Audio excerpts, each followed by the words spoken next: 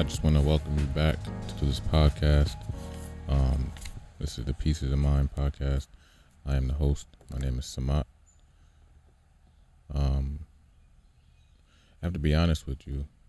I haven't been feeling great emotionally, mentally. I've been feeling heavier than normal. So I know I wanted to do this on a weekly basis. However, just wasn't feeling as up to it as I normally would have been, which is the reason for the scenery change. That's why I decided to step outside, actually record outside, get fresh air. So there is going to be a bit of background noise, which is obviously different than last episode. However, I'll do my best to try to talk around the loudest points of background noise and stuff like that, and hopefully it doesn't become too much of a distraction. This podcast is really built around understanding and education, basically just trying to communicate as much useful information as possible,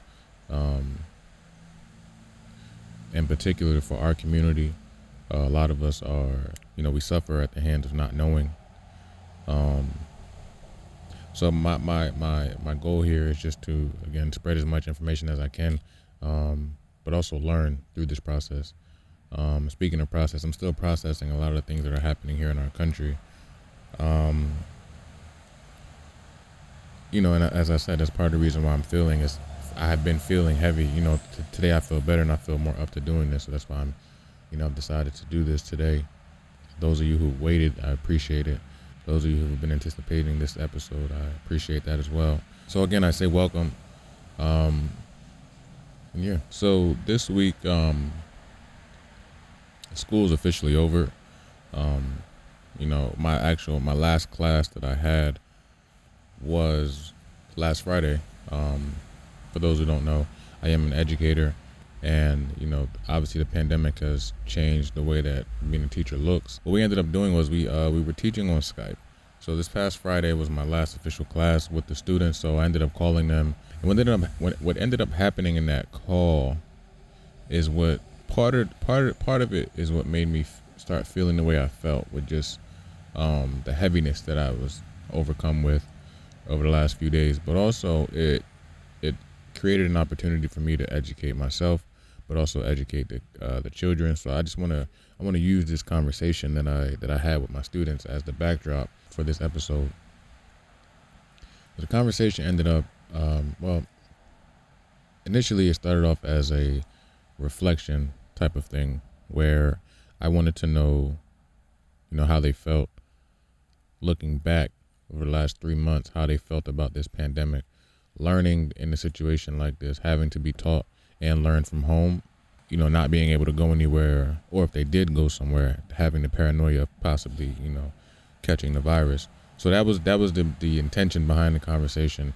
We ended up speaking about current events. I mean, as an English and history teacher, it's almost irresponsible if I don't even bring up current events, especially being a black man in this country. So that came up. And in talking about the current events, one of my students, who is now going into 7th grade next year, she told me about how she was actually, she attended one of the protests here in Sicklerville, where I live, which was dope to me, because, I admire parents who don't hide their children from the truth. I mean, there's a very fine line, but to have the discussion and show them the idea of what protesting and organizing for the greater good, that's important. So I admire that parent for doing that. Now, it's important to say that this student obviously is black, and the majority of the students whom I teach are black. However, there's one student who I have in my 6th grade class who's also going to 7th grade. He is a student who is not from this country. He's actually from Jordan in the Middle East. And he just arrived at our school in January. He just arrived in the country in January. He posed a very interesting question, which was a very simple question, and that being, what is a protest? So I did my best to give him a very loose definition of the word. If I remember correctly, I said something along the lines of basically people organizing, people coming together, organizing, and making their statement known on a cause they don't necessarily agree with. That's basically what I told him. Of course, his next question is, why are we doing this? And I tell him. I bring up the deaths of George Floyd. I bring up Breonna Taylor. I bring up Ahmaud Arbery. At this time, I didn't even know about Rayshard Brooks because it hadn't happened yet. It actually happened that night, but you can add Rayshard Brooks to the list. You tell them about Emmett Till back in the 50s and Walter Scott and all these people who have suffered an untimely demise or who have been murdered at the hands of white supremacy.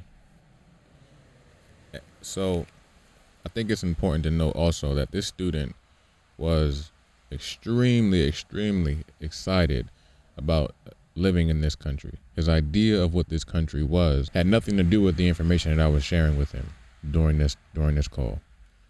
And that point made me finally derive at an answer to a question that I've been pondering on for so long, which is, why is it so hard for other people to understand the pain that we go through as black people in this country, knowing what we've been through as a people group? Not to say that non-blacks will ever understand because they're not in our skin.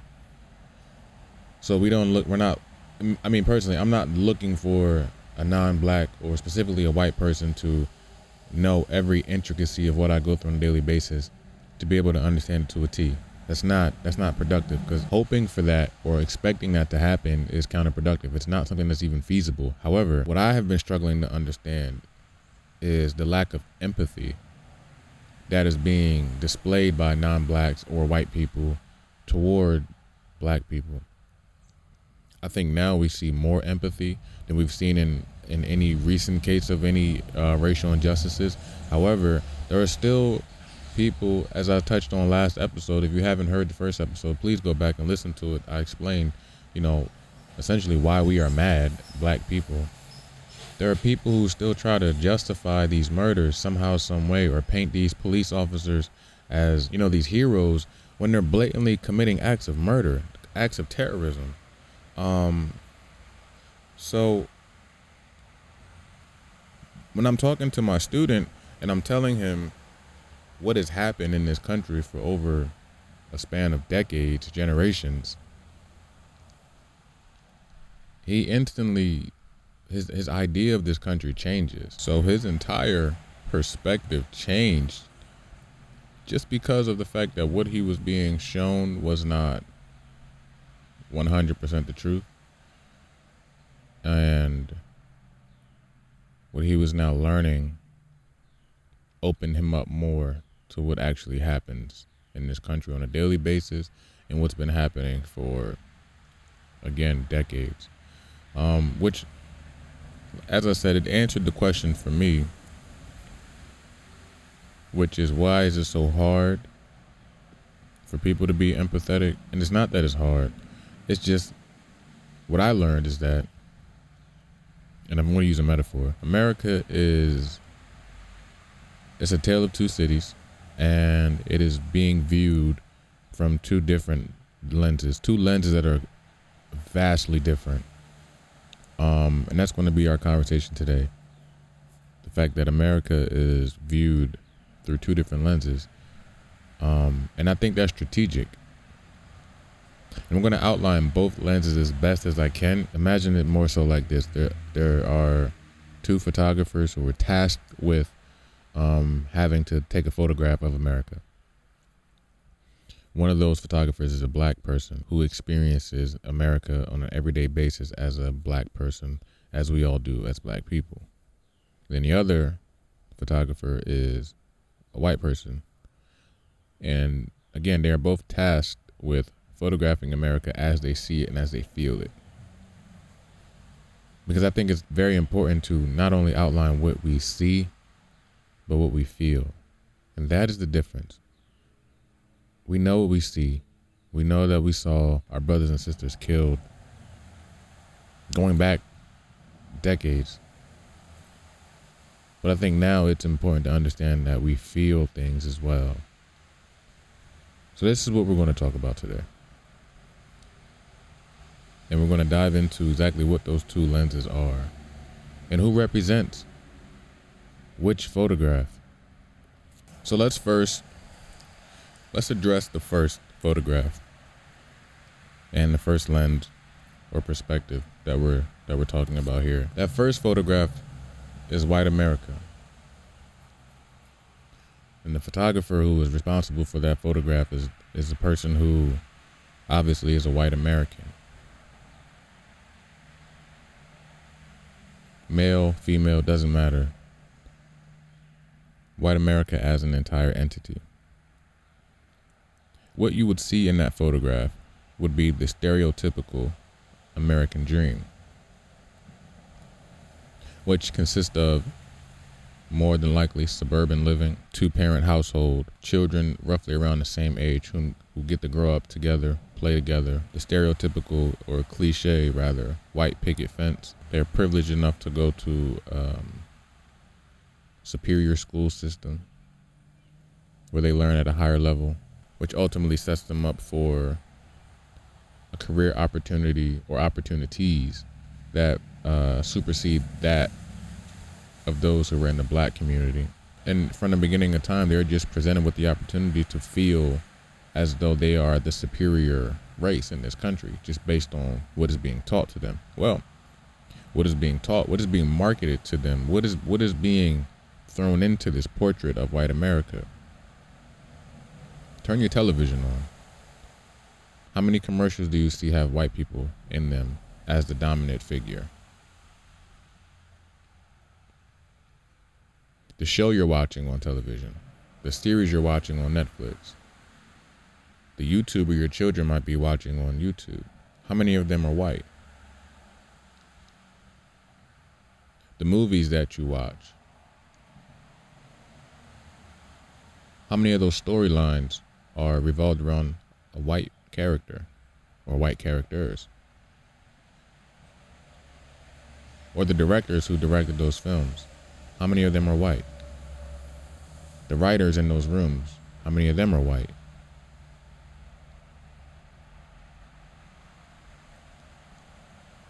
The answer is, without even having to look up concrete numbers, I can guarantee you the answer is a lot.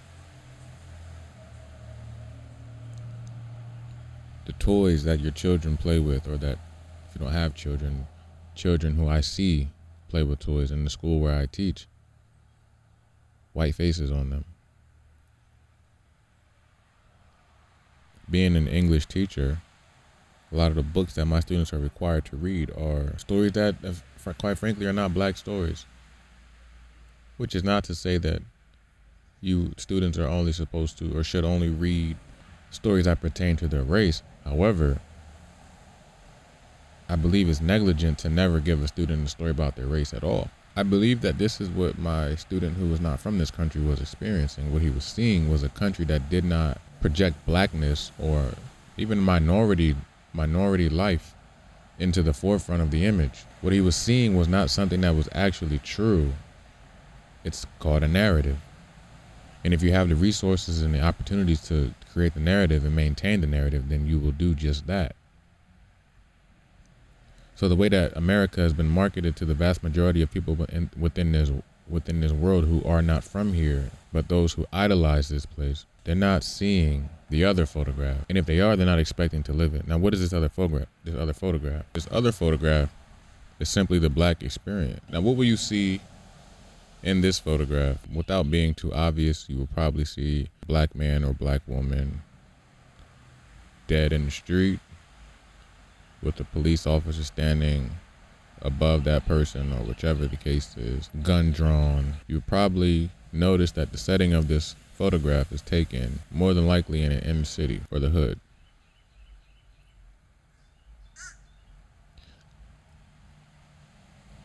There will probably be a church in that photograph with a liquor store not too far from it. You may even see a lot of people standing out on the street corner.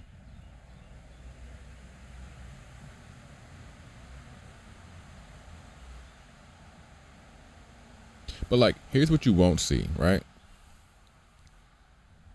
You won't see the fear that those gentlemen on the corner, you won't see the fear that they have just trying to figure out how to survive, right? You won't see the people who are in that church desperately seeking for a better future and feeling as though they have no other resource, no other option but to be in that church. As a Christian, I totally acknowledge that. As a follower of Christ, he is the way and the truth and the life. Like, we know that, but faith without works is dead.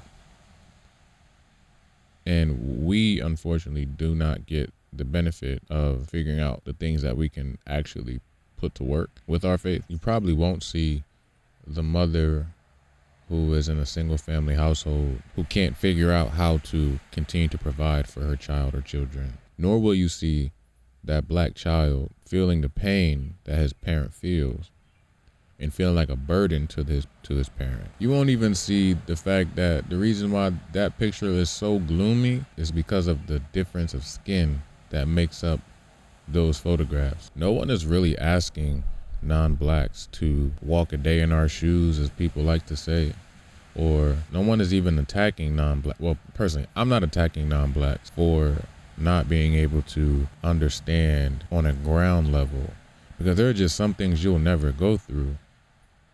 Like, your life will never be made harder because of the color of your skin. My life is hard every day because of the color of my skin, on top of the other things that we all have to go through. Like, it's just not fair. And that's what we're trying to communicate. But the fact of the matter is, there are some who just refuse to empathize or acknowledge or accept these truths. There's no way you can look at two photographs taken of the same country, which essentially depict the same thing: housing, opportunities or lack thereof, community, how the communities interact with one another. Like, these are all the same things, they just look different. And the reason why they look different is for something as futile as the color of a person's skin.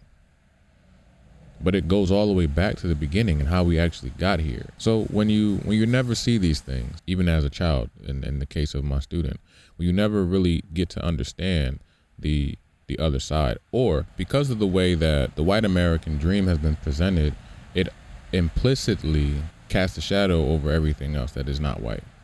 So maybe people, and in particular this student, again, I'm using him as a reference point. Maybe he had no idea of how black people lived in this country, but that's not to say he's never seen black people in this country, because here is how black people are presented in this photograph, the one that I just outlined. But also, we can stop using the metaphors and the similes and all the other stuff. We can go to concrete facts when we talk about, from the beginning, as I told my students, and as many of us are taught. It's almost as if like black people were introduced to the world as slaves, which is not true. But if you're taught that and no one ever refutes that, then that's automatically going to be your first impression of black people. And then you go down the line and you see how they went through civil rights and how they were beaten and sprayed and attacked with dogs and lynched and burned. You move a little bit further and these people get shown Martin Luther King, and he's presented as the savior for all black people, but it doesn't end there.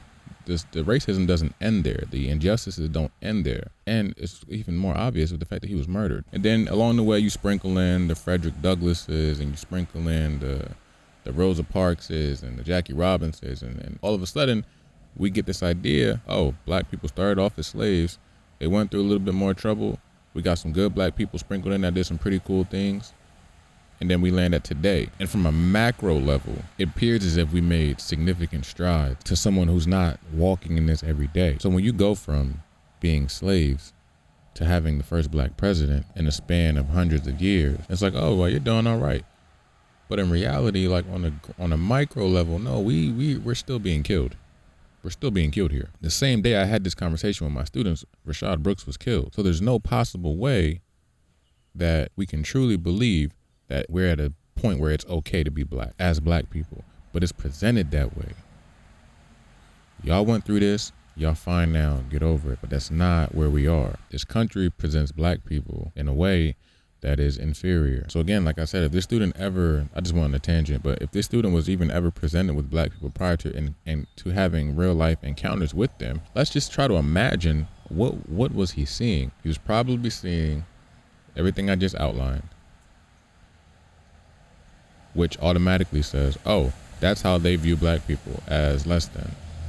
Or he probably saw black athletes, which is to then say, oh, well, they play sports, or they're entertainers, or they do this. But all the white people, or non-blacks for that matter, are doing other more quote-unquote prestigious things, because we're not shown in the same light, which is to still say, oh no, they're still not equal. If you look at film, stepping away from a child's perspective, just look at the way that blacks are portrayed in film. The majority of black people in films are shown in a derogatory manner, written or directed by people who are not black, by the way. And unfortunately, because of how society already views us as being less than from the beginning, we are not valued. We just step into it and accept the role without necessarily challenging what it is that's being portrayed, which is to say that we actually have been so conditioned to kind of believe these things about ourselves. Again, when we live in these environments, if we go through these hardships, it's almost inevitable that we believe that we are less valuable as a people until we begin to do our own research and we begin to unlearn some of the things that we've been taught, some of the conditioning that we've been taught that is in stark contrast of what is actually the reality. Like, there's more to this story. And when you learn more, you begin to understand that, no, this setup was by design. The portrait that is painted initially, that being the white American dream, is not one that was ever true from the beginning, because there's more to it than that. Yes, you have this better neighborhood. Yes, you have these better opportunities. Yes, you have these systems that work out in your favor. But the question is, why do you have those? And why don't we? And like, this is the thing that I'm interested in peeling back the layers in and really understanding. And in doing that, and might I add, I believe that there are millions of people, black people, who are just as interested in getting to the bottom of that. And because we are getting closer and closer to it, this is why you see the black revolution that is happening now, that we're right in the middle of. America cannot continue to portray this image because it's not one that is even based in any fact. It's all based on fallacy from the beginning. Building a country that was never yours to begin with people who you stole to do the work for you, is a bad setup from the beginning. And eventually that empire is bound to fall down. It's bound to fall. So I go all the way back to this conversation I'm having with my children, because even that conversation in itself, though I'm harping on how the one student who's not from this country helped me derive at an answer to a question that I've been wondering for so long, a question that has pained me. And again, that question is simple: is why aren't people empathizing with us? Why are there still folks out there who are subscribing to the notion that, no, y'all niggas don't mean nothing? This conversation, it proved to be valuable to all the students for different reasons. For the black students, it was valuable because of the fact that they were learning the realities, and they were beginning to feel better about themselves, knowing that the things that they've seen for so long was strategically placed there for them to not feel as good as they could about themselves. But for the student who was not from this country, who had a very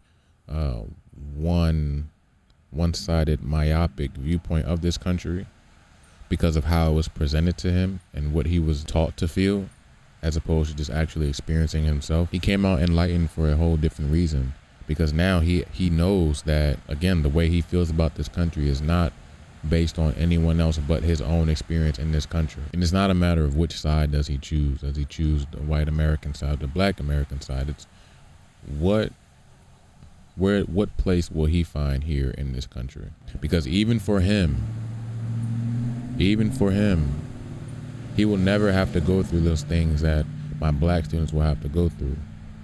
He will never have to experience the things that are experienced in the black photograph. He just won't. Like, no, I don't wish this fear of dying at the hands of police who are to protect and serve. I don't wish that fear on anyone. black or non-black. I don't wish your life being made harder because you are black on anyone, or because of the color of your skin on anyone. It's just, these things are not logical. So I don't wish irrational, illogical pain on any person. What I do wish is that there are more people who can see and identify or discern that, oh, no, this is really beyond just, oh, they're being killed. It's not giving opportunities, not having adequate schooling, not living in sufficient neighborhood, or being homeless, not given the opportunities to uplift your life, your quality of life. It's those things. It's the things that I dare say are more dangerous than being killed by a police officer, because that concept is like lightning in the bottle. It's like, maybe it'll happen to you just because, like, if you're black, it could happen to you, but like there's a chance it won't happen to you. But there's a greater chance that you probably grew up in a single family household, or you go to a bad school, or you live in a neighborhood that is considered to be the hood, or you can experience violence walking out your front door, or like, these things are way more common. And this is what we are trying to communicate as a people right now. Again, this platform for me is for education purposes. I wanted to take everything I'm saying now and write it and present it in a way that people would read it, but I just couldn't find a way to communicate this as effectively as I knew I could on this podcast. And I just hope and I pray that there are people who will be opened up by what I'm saying, by these experiences, because the more people we can get to empathize what it is to be black in this country and what we go through as black people in this country, and how they can facilitate some of the changes being made in this country for us, that's what's most important.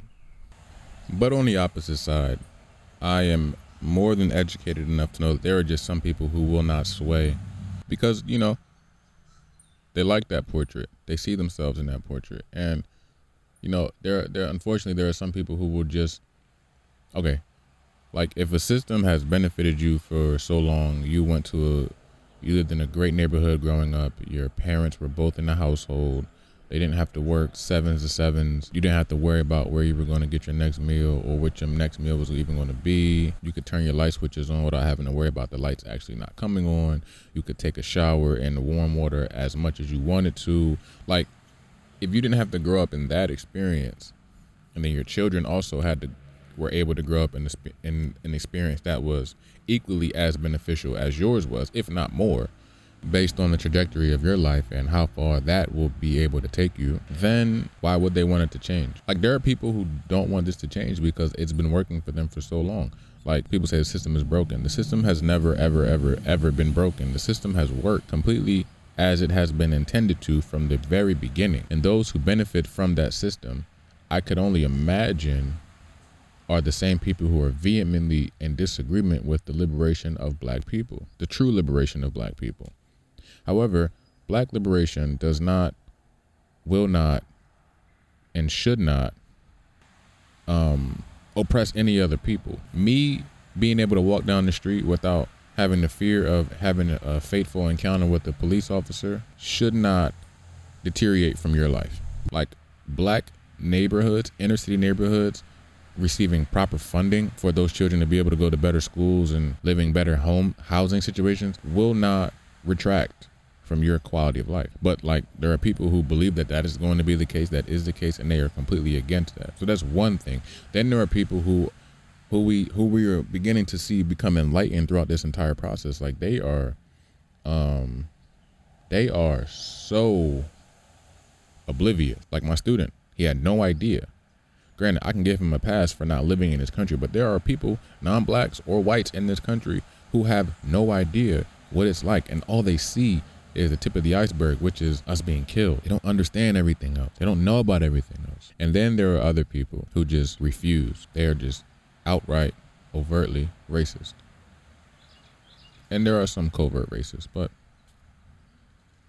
I will say this, and I will end with this.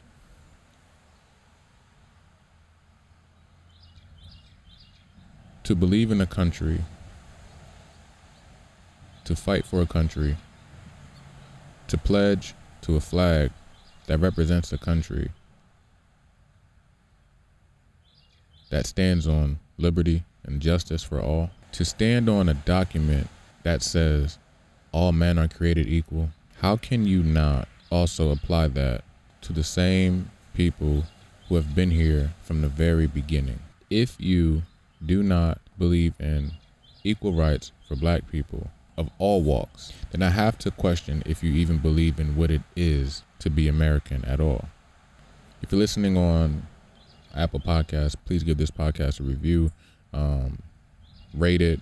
It helps with the visibility of the podcast. If you're listening on Spotify, share it. If you're watching this on Facebook, please share this. Once again, I appreciate those of you who have taken the time out to listen or watch this podcast. I appreciate it.